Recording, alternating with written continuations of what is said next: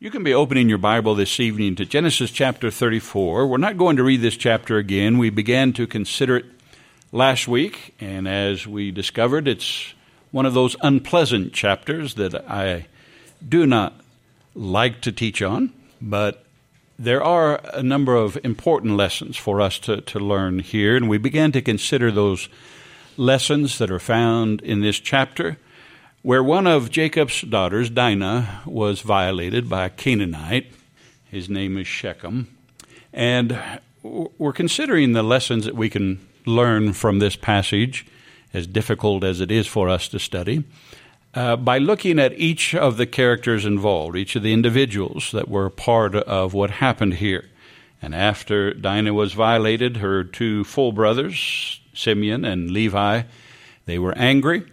And they hatched up a plan to lie to and to deceive Shechem and the Canaanites. Shechem wanted to marry Dinah, and the brothers wanted nothing to do with that. And so they said, well, we will agree to it if all the males are circumcised. And so, but that was a deceit that was presented in order to take advantage of them. And so when all the males agreed, then while they were still in pain and still recovering, Simeon and Levi came upon the city and slew not only Shechem, but all the males. And then they didn't stop there. They took slaves, they took property, they took everything of the city. And so this is the events that took place in this chapter. We've already considered the lessons that we can learn from Dinah. We won't go back and go over those again. They're important lessons. If you missed it, you can check the podcast from last week. But let's go on now to Shechem. And we can read Genesis 34:19, where we read, "So the young man did not delay to do the thing," that is, to persuade all the males to be circumcised, and himself as well, but all the males in the city. And so he didn't hesitate to do the thing because he delighted in Jacob's daughter. He was more honorable, and it's best translated that he was most honored than all the household of his fathers. We mentioned last week, this is not an approval of his character by God. It was simply saying that in that city, among his people, he was a prince, that he was honored above everyone else. And that is clear when he was able to convince them all, the entire male population of the city, to be circumcised for his benefit. And so clearly he had some influence. And so this is the thought behind. It's not an approval of his character that he was very honorable. He was well honored among his people. And we see that Shechem is anything but honorable.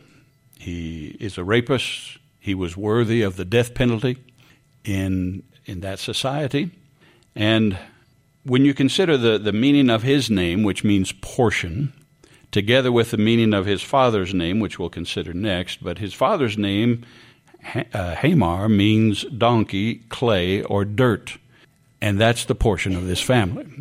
They are the epitome of the vileness of the flesh. Whatever you lust after, whatever you desire, go for it. Just whatever. That's the lust of the flesh. Its underlying foundation is selfishness. What is good for me? And that was true of Shechem, and now we'll see that it's also true of Hamar. Again, his name is donkey, clay, or dirt. And that reveals his true character. And at first, he seems to be very friendly. If you remember the passage, and if you go back and review it, Hamar, in talking to Jacob and trying to arrange this marriage with his son and Jacob's daughter, he spoke very politely and in a friendly way to Jacob and say, oh, we'll just have everything in common. But that also was a front. That was a lie. Because later, when he goes back to take the proposition to his people, he reveals his real motives for wanting to mingle, to give their daughters to Jacob for their sons to marry and vice versa. And that all sounded real good. He made it sound like a good deal. But when it was all said and done, Hamor says, if we do this, then all of Jacob's stuff will be ours. He wanted to assimilate them and then ultimately take all of their merchandise. So once again, we see their true nature. It is nothing but selfishness and vileness. These were idolaters who knew nothing of worshiping Jehovah. Now let's look at Simeon and Levi, who did know Jehovah, who come from a godly family. And at first reading, you might think Simeon and Levi were justified in what they did. After all, God later on was going to tell the Israelites to completely destroy the Canaanites, to wipe them off the face of the earth. So what was so wrong with what Simeon and Levi did? Weren't they justified in what they did? And the clear answer to that is no. And we understand that if we want to go to Genesis 49, where we see God's estimation of the actions of Simeon and Levi in this situation. Under the anointing of the Holy Spirit, Jacob later prophesies over Simeon and Levi. And in that prophecy, it reveals what God thought about what they did. Genesis 49, 5-7. Simeon and Levi are brothers. Instruments of cruelty are in their dwelling place. Let not my soul enter their council. Let not my honor be united to their assembly. For in their anger they slew a man, and in their self-will.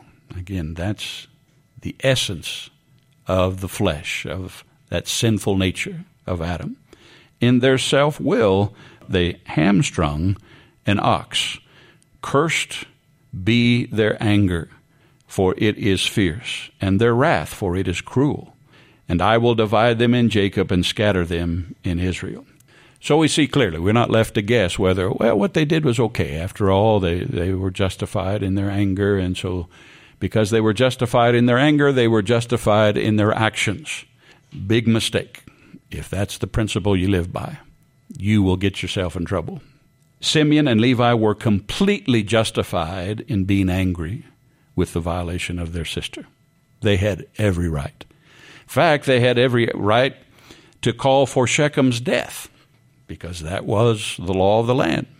They had every right to call for the offender's death. But their deceit and their use of that special sign of the covenant, circumcision, which God had given a special meaning for Israel, they used it for deceit. They used it for their own self-promotion. And what they did was inexcusable. They used their cruel scheme to profit personally, because not only did they exact justice, what they thought was justice on Shechem, but they killed every male in the city who had nothing to do with the crime. And then they took all of their possessions for themselves. They made themselves rich off of this thing. Again, that's not justice. The iniquity of the Canaanites had not yet been full. Yes, God was going to cause judgment to fall on the Canaanites when God commanded the Israelites to destroy the Canaanites. That's true. But God also had said before that their sins are not yet full. He was still giving them time and opportunity to repent, but they refused it. They continued in their idolatry, and so there came a time when there's judgment. And many people read in the Old Testament, what a horrible God that would cause one people to wipe out another. God is a righteous God. He is the judge of heaven and earth. And there is coming a judgment on all of those who reject his grace. He is long-suffering. He doesn't want any to perish. He's made the provision for everyone to have eternal life. Whosoever will may come. And he has been patient and long-suffering with a Christ-rejecting world all these many centuries. But there is coming a day of judgment on those who have rejected to receive that enormous gift of his grace, the Lord Jesus Christ. And so God judging, it's not something we say, that's horrible. He's warned us. He's told us. He's our creator. We have every responsibility to acknowledge him and to serve him and to worship him. But Simeon and Levi, they went ahead of God's time. And a lot of God's people today in this age of grace, they try to demand judgment on the Christ-rejecting world that treats us so poorly as Christians. But our mission now in this age of grace is not to execute the judgment of God on the ungodly.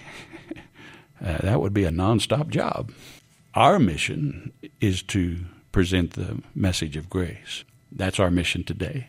Yet many Christians, they kind of have the Levi-Simeon syndrome where they just want to make everybody pay right now. Let's leave that with God. He has a time, and we are to acknowledge his right to judge. But right now, our mission is to present the mission of grace, the offer of grace. The lesson that we can learn from this is that we should not fall into that temptation to think that justifiable anger gives us the right to do anything in retaliation. Their justifiable anger resulted in unjustifiable action. They thought they were right. They thought they were just. But they acted in anger. Let's go to James 1, where we find instruction for us in this church age. As believers in Jesus Christ, our actions must be dictated by one thing and one thing only. That is the revealed will of God. I do what I do, I say what I say, because God has instructed me in this thing and in this area. We are told that being angry is not sinful. In and of itself, anger is not sinful. Jesus got angry, so we know it's not sin. God gets angry. But we should never act motivated by our anger. Never. Why? James 1:19-22. So then, my beloved brethren, let everyone be swift to hear. Underline that in your Bible if you do such a thing. Swift to hear. Stop and listen first. Slow to speak. Slow to wrath. Slow to anger. Why? For the wrath of man does not produce the righteousness of God. Therefore lay aside all filthiness and overflow of wickedness, and receive with meekness the implanted word which is able to save. Deliver your souls. But be doers of the word and not hearers only, deceiving yourselves. So our actions are to be dictated by the word of God that's implanted in our heart. This is why we study the Bible. This is why we have personal devotions in our home. This is why we have public meetings, is that we are constantly exposed to the revealed will of God, that we are to let the Holy Spirit implant in our heart and in our mind so that when we need it, the Holy Spirit's able to bring it up. In those moments when we are angry, and there's not a one of us here that haven't had times when we are angry.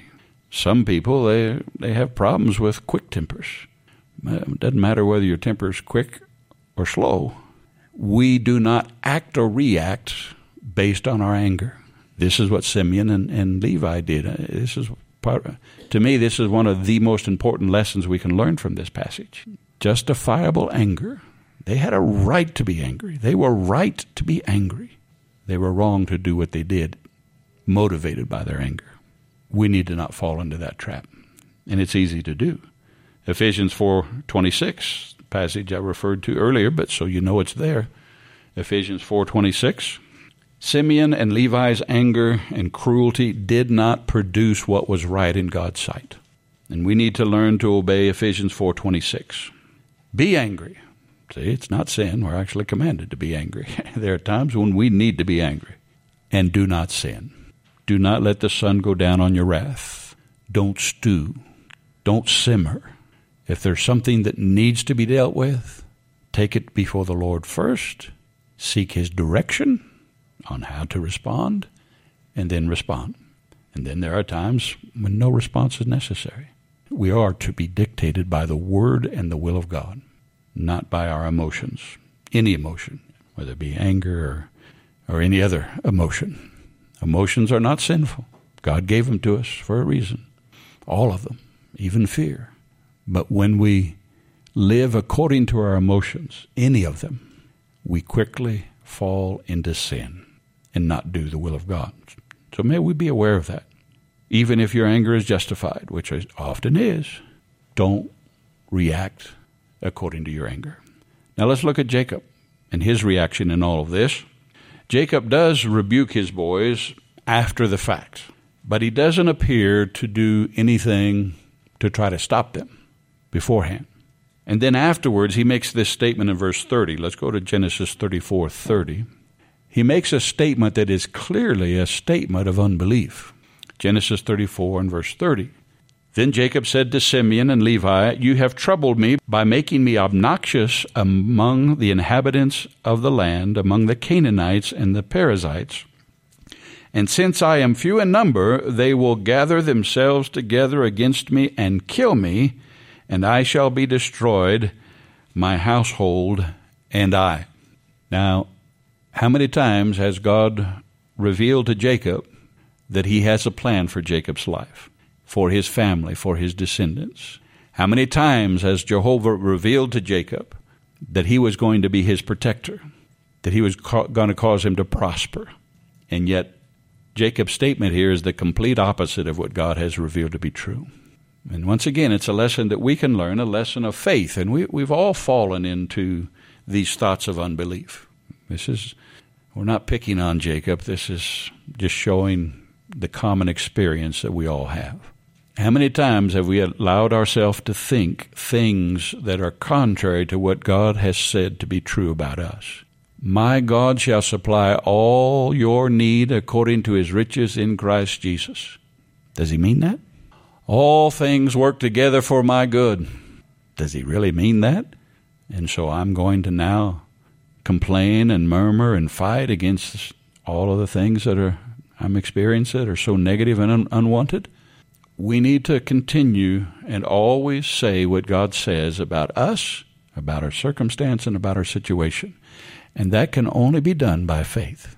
Because there are times, looking at it from Jacob's standpoint, the same thought would have come into my head. Oh boy, now we are the scourge of the land and they're going to kill us. Everybody else is going to gang up against us. It's a legitimate thought. It's a reasonable thought, except for it's not what God said. And so we need to remember this as well. Well, there are a number of other things I want to touch on this chapter, and I don't want to rush through it, so I think we'll close there this evening.